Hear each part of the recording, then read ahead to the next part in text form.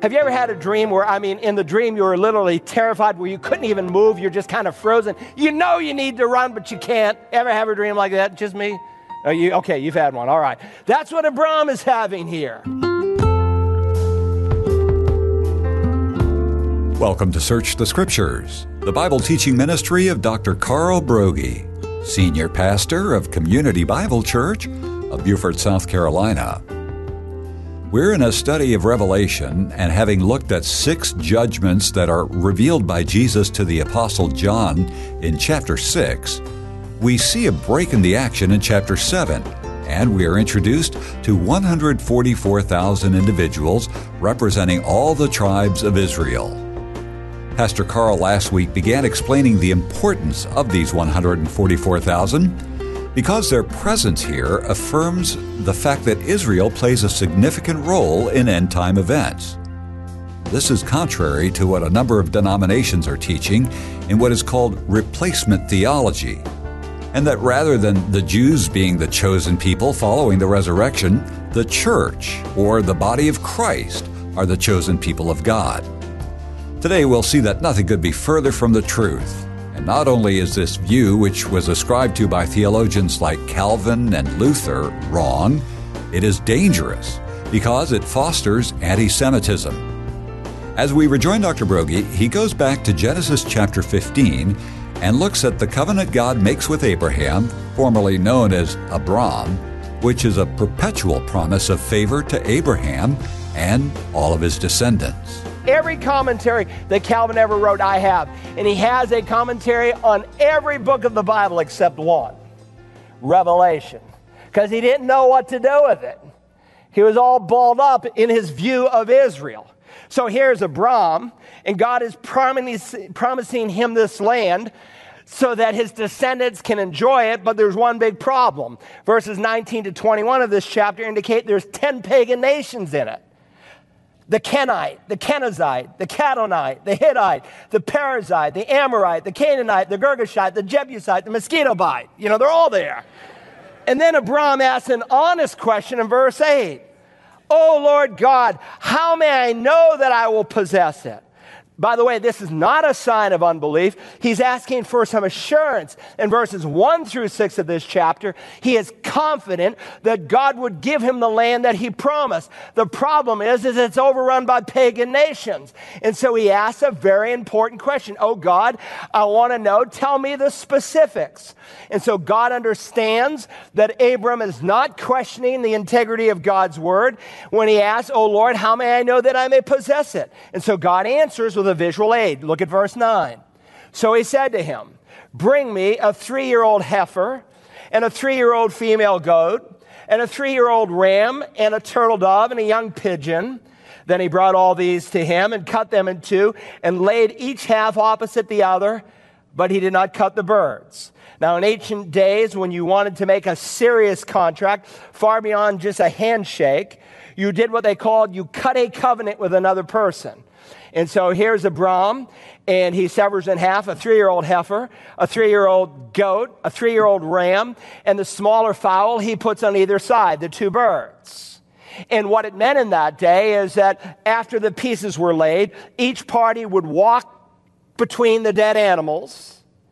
And you, in essence, were saying, if I do not do the promise that I am making to you today, may God do to me what we've done to these animals.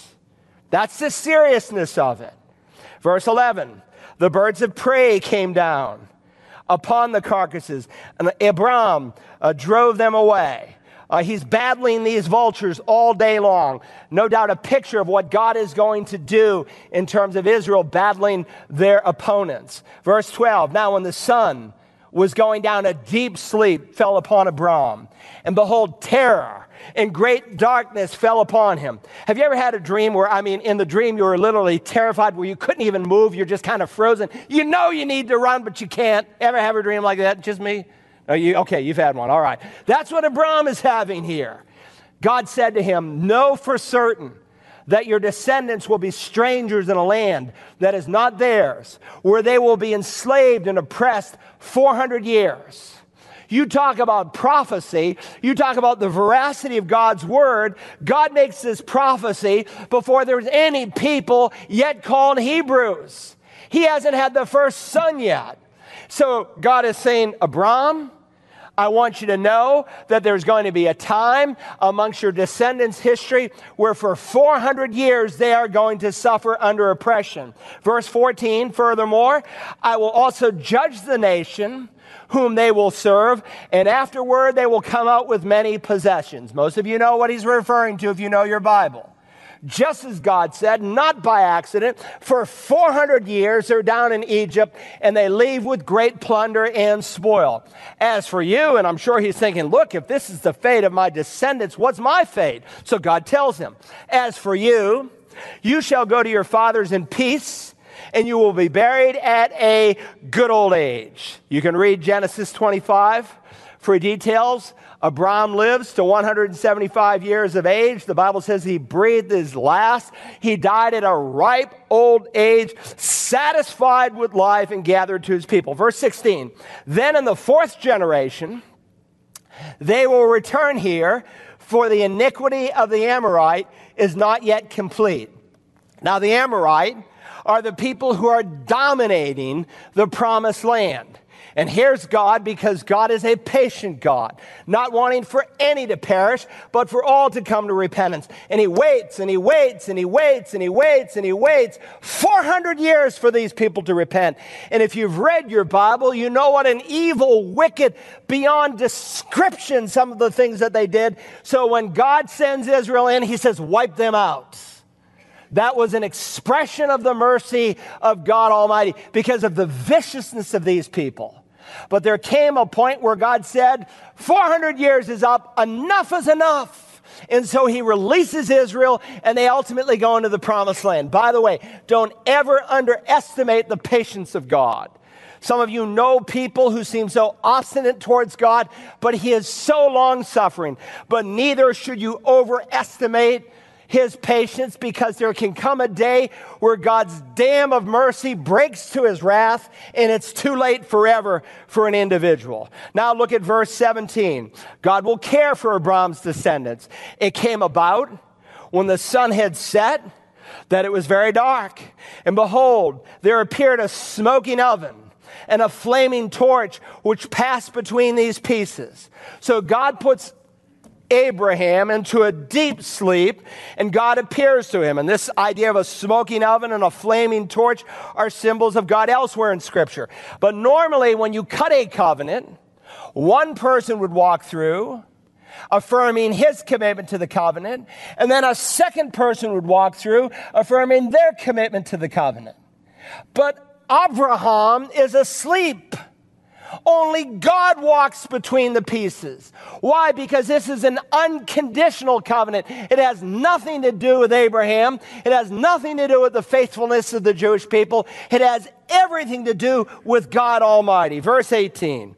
On that day, the Lord made a covenant with Abram, saying, to your descendants, I have given this land, from the river of Egypt as far as the great river, the river Euphrates. It's a done deal. It's a settled matter in the mind of God.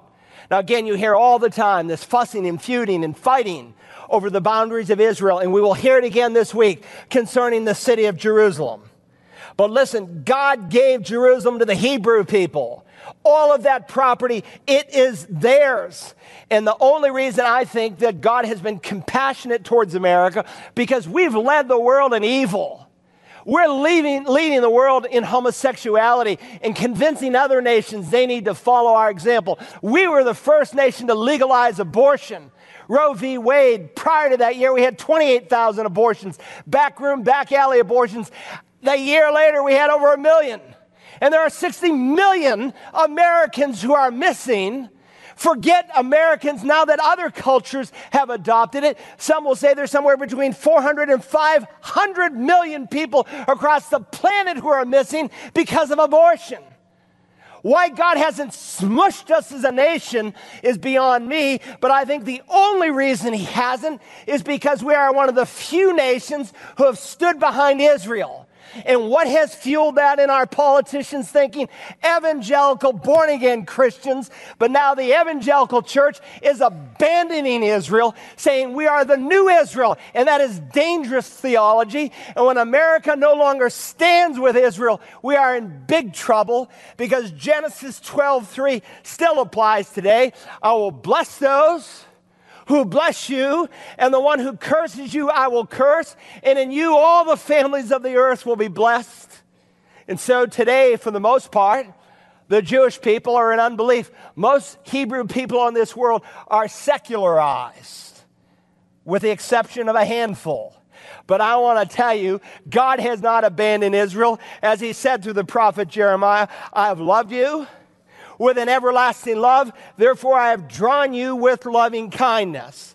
And so think about this, especially even as it applies to us and the integrity of God's word. When Paul says at the end of Romans 8, nothing can separate you from the love of God in Christ Jesus. How do you know? He illustrates with Israel in 9, 10, and 11. It's not some parenthesis in the book of Romans. It's a continuation of his argument. In Romans 9, God elected Israel out of all the nations of the world. In Romans 10, he deals with their current state, that they are in unbelief, that they have not received the Lord. They did not embrace Jesus as the Messiah. But then in Romans 11, he will look at their future restoration. Why are they in unbelief today? Listen to Romans 10 and verse 3. For not knowing about God's righteousness and seeking to establish their own, they did not subject themselves to the righteousness of God. And by the way, that's the same reason most Gentiles are lost. They think that their righteousness and the things they've accomplished and the good that they've done over the bad they've done somehow will secure for them a place in heaven. That was the Jew in Jesus' day. They thought they had a righteousness that would make them acceptable to God. And that's why they rejected Yeshua as the Savior. But did God abandon Israel? He elected them in the past. They're in unbelief in the present. But in the future, he will restore them. And so chapter 11 opens with these words. I say then, God has not rejected his people, has he? May it never be. And so here we are, 2,000 years later, and we're reading a portion of Scripture that deals with Jewish people. Go back to Revelation 7 here in verse 4. We read, and I heard the number of those who were sealed, 144,000 sealed from every tribe of the sons of Israel. Now, who are these 144,000? Ellen G. White, the founder of the Seventh-day Adventist Church, said it represented their denomination. The problem is there came a time amongst Seventh-day Adventists where they far surpassed 144,000, and so they had to kind of change their terminology on it. Jehovah's Witness. Jehovah's Witness, by the way, and Seventh-day Adventists came out of the same source, the same group. They taught that only 144,000 people could ever be saved. Well, that was an attractive message to some, and they wanted to be in that 144,000, so they became Jehovah's Witness. There became a problem, though, with time, and that they far outgrew the 144,000. So they changed their doctrine, and they used the verse out of context in order to sustain their false teaching. They used John 10:16. Jesus said, I have other sheep which are not of this fold, and they will become one flock with one shepherd. And so this slide illustrates how they handle the problem. They say there are two classes of saved people amongst Jehovah's Witnesses. There's the anointed class, the 144,000, and then there are the other sheep, and they have two different destinies. The next slide shows the anointed class is made up of the 144,000, which, by the way, they changed their doctrine, and in 1935 they said that number is closed off. So since 1935, you cannot be a member of the 144,000. But you can be some of those other sheep. And so as the next slide shows, the other sheep refer to other Jehovah's Witnesses who, unlike the 144,000, will rule and reign with Jesus in heaven. The rest of the JWs, they will live on a paradise here upon the earth. Look, whatever cult wants to use Romans 7 in verse 4 to apply to their group, They have missed the plain teaching of Scripture. It says here in Revelation 7:4 that these people are from every tribe of the sons of Israel. Furthermore, the Apostle John spends the next 4 verses delineating those tribes, beginning in verse 5. From the tribe of Judah, 12,000 were sealed. From the tribe of Reuben, 12,000. From the tribe of Gad, 12,000, and so on. By the way, verses 5 through 8, when you read it, it is an absolute death blow to that false doctrine that the 10 tribes of Israel are lost. You ever hear about the lost tribes of Israel? You know where that comes from? It comes from a British teaching.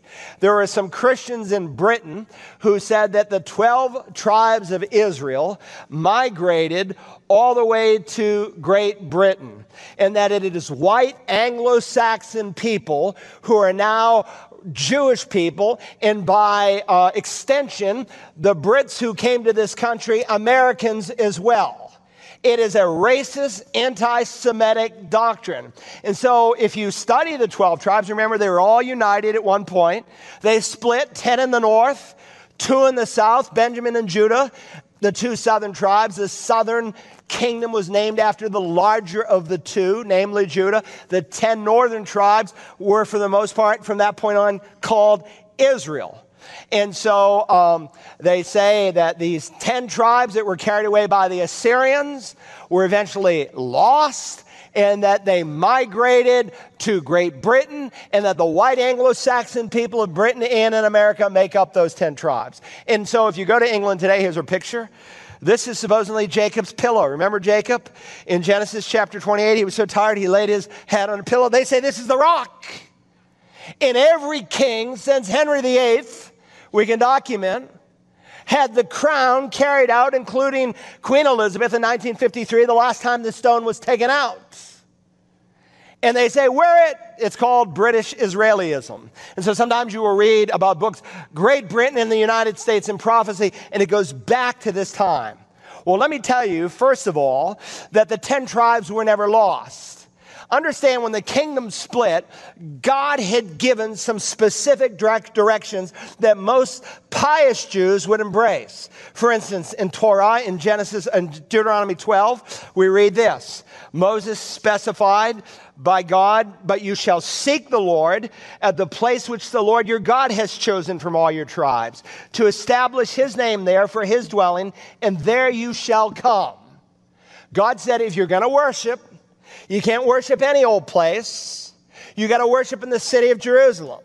So when the kingdom split into 10 northern tribes, the king said, I don't want Jews to go back and support the southern kingdom.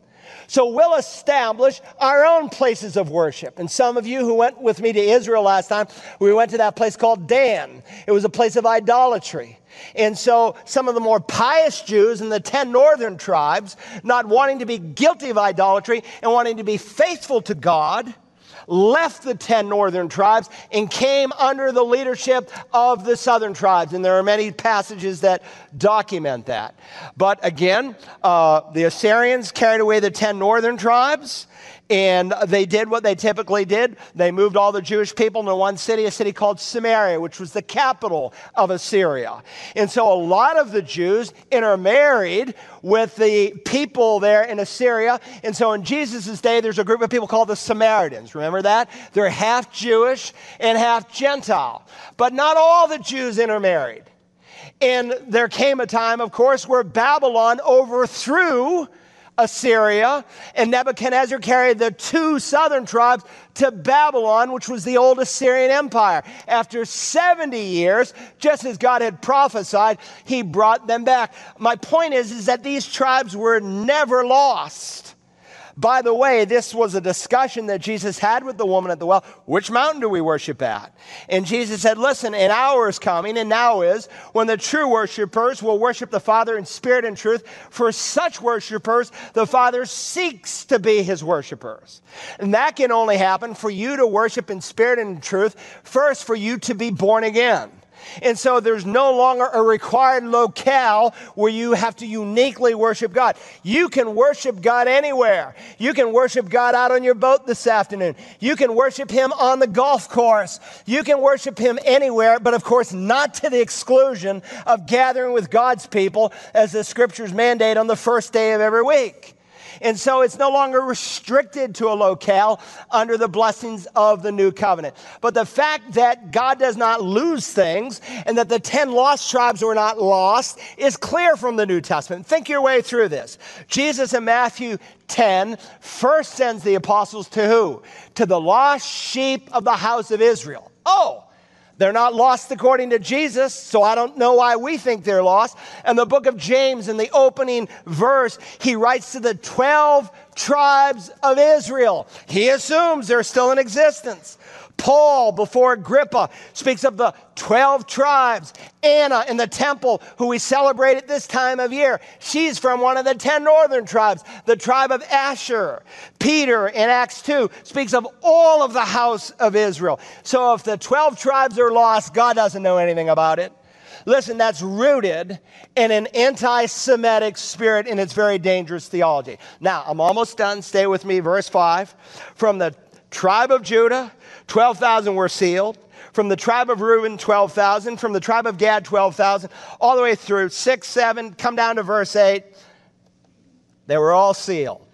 144,000 Jews, 12,000 special ambassadors from every tribe. You say, how are they won to Christ? We're not told. Maybe they all have a Damascus Road kind of experience.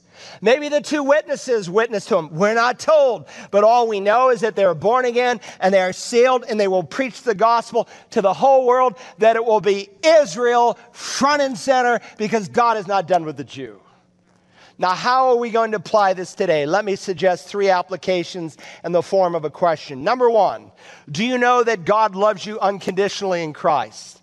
Do you know that He loves you unconditionally in Christ? That when you blow it as a Christian, He says, well, I don't love you anymore. Maybe your parents were that way, but our God is not that way. He loves you unconditionally. He made an unconditional covenant with the Jewish people. And so God said this through Moses, for you are a holy people to the Lord your God. The Lord your God has chosen you to be a people for His own possession out of all the peoples who are on the face of the earth. The Lord did not set His love on you, nor choose you because you were more in number than any of the peoples, for you were the fewest of all the peoples. But because the Lord loved you and kept the oath which He swore to your forefathers.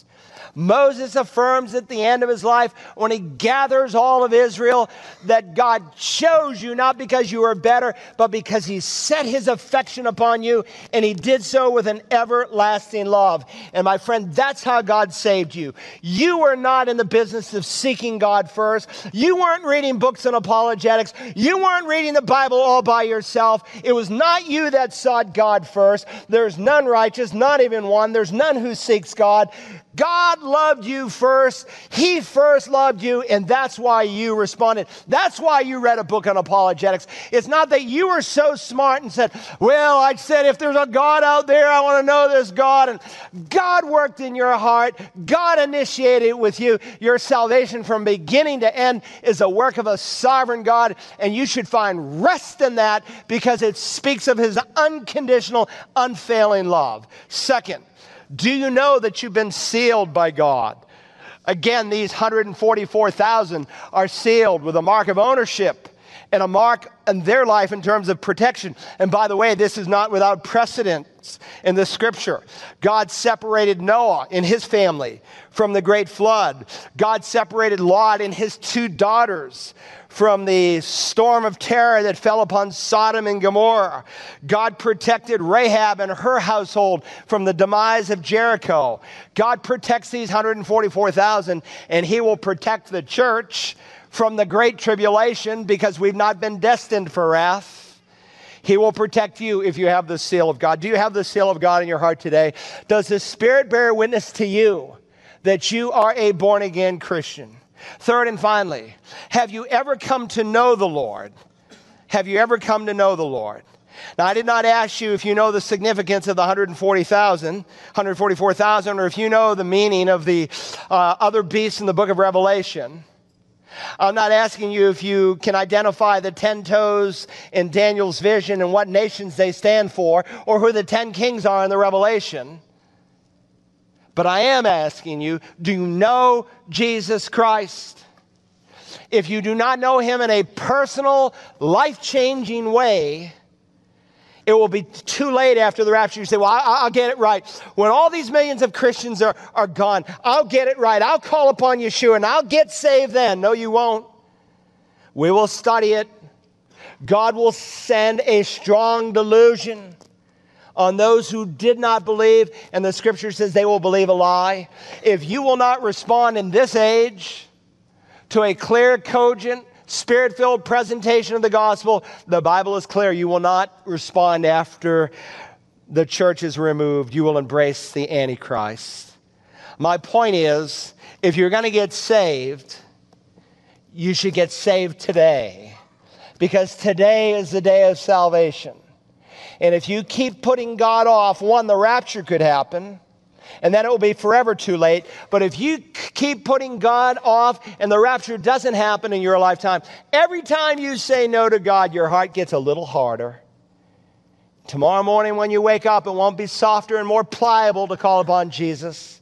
And there will come a time when the final callus is put on your heart, just as Jesus said in John 12, they could not believe because they would not believe.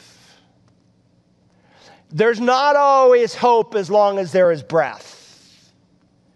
Because a person can cross the invisible line known to God only, where they will not believe because they would not believe. Today is the day of salvation. Don't harden your heart. Holy Father, we thank you for your word today. Thank you that you are a faithful God, that you never change. You are the same yesterday, today, and forever. Thank you for all of the promises that you made to Israel. Thank you that a day will come when the Jewish people as a nation will turn and confess Jesus. They will look upon him whom they have pierced, as the prophet said, and believe on him for salvation. We await that day, but thank you that between now and that time, you have called us as your people to be faithful. Help us to be faithful in the week that is before us, to look around us and the people we will meet and see even today, and to look at them the way you see them, either forever destined to heaven or forever lost if they die without Christ. Help us to have compassion as someone had compassion on us. I pray today for someone who is here who's unsure whether or not the seal of God is in their life, whether the Spirit truly bears witness that they are a child of God. Help them in simple, childlike faith to say, Lord Jesus, save even me. Help someone do that wherever they may be listening. And we ask it to the glory of Jesus and in his name. Amen. To listen again to today's study entitled Israel Front and Center, use the Search the Scriptures app for smartphones and tablets, or visit us online at searchthescriptures.org. You can also order a CD or DVD by calling 877-787-7478 and requesting program REV19. And if you can help support Search the Scriptures with a one-time gift or by becoming a regular Search the Scriptures supporter, call 877-787-7478 or click the Give button at searchthescriptures.org or on the Search the Scriptures app. Tomorrow we begin a look at the mysterious multitude. Join us then in our study of Revelation as we search the Scriptures.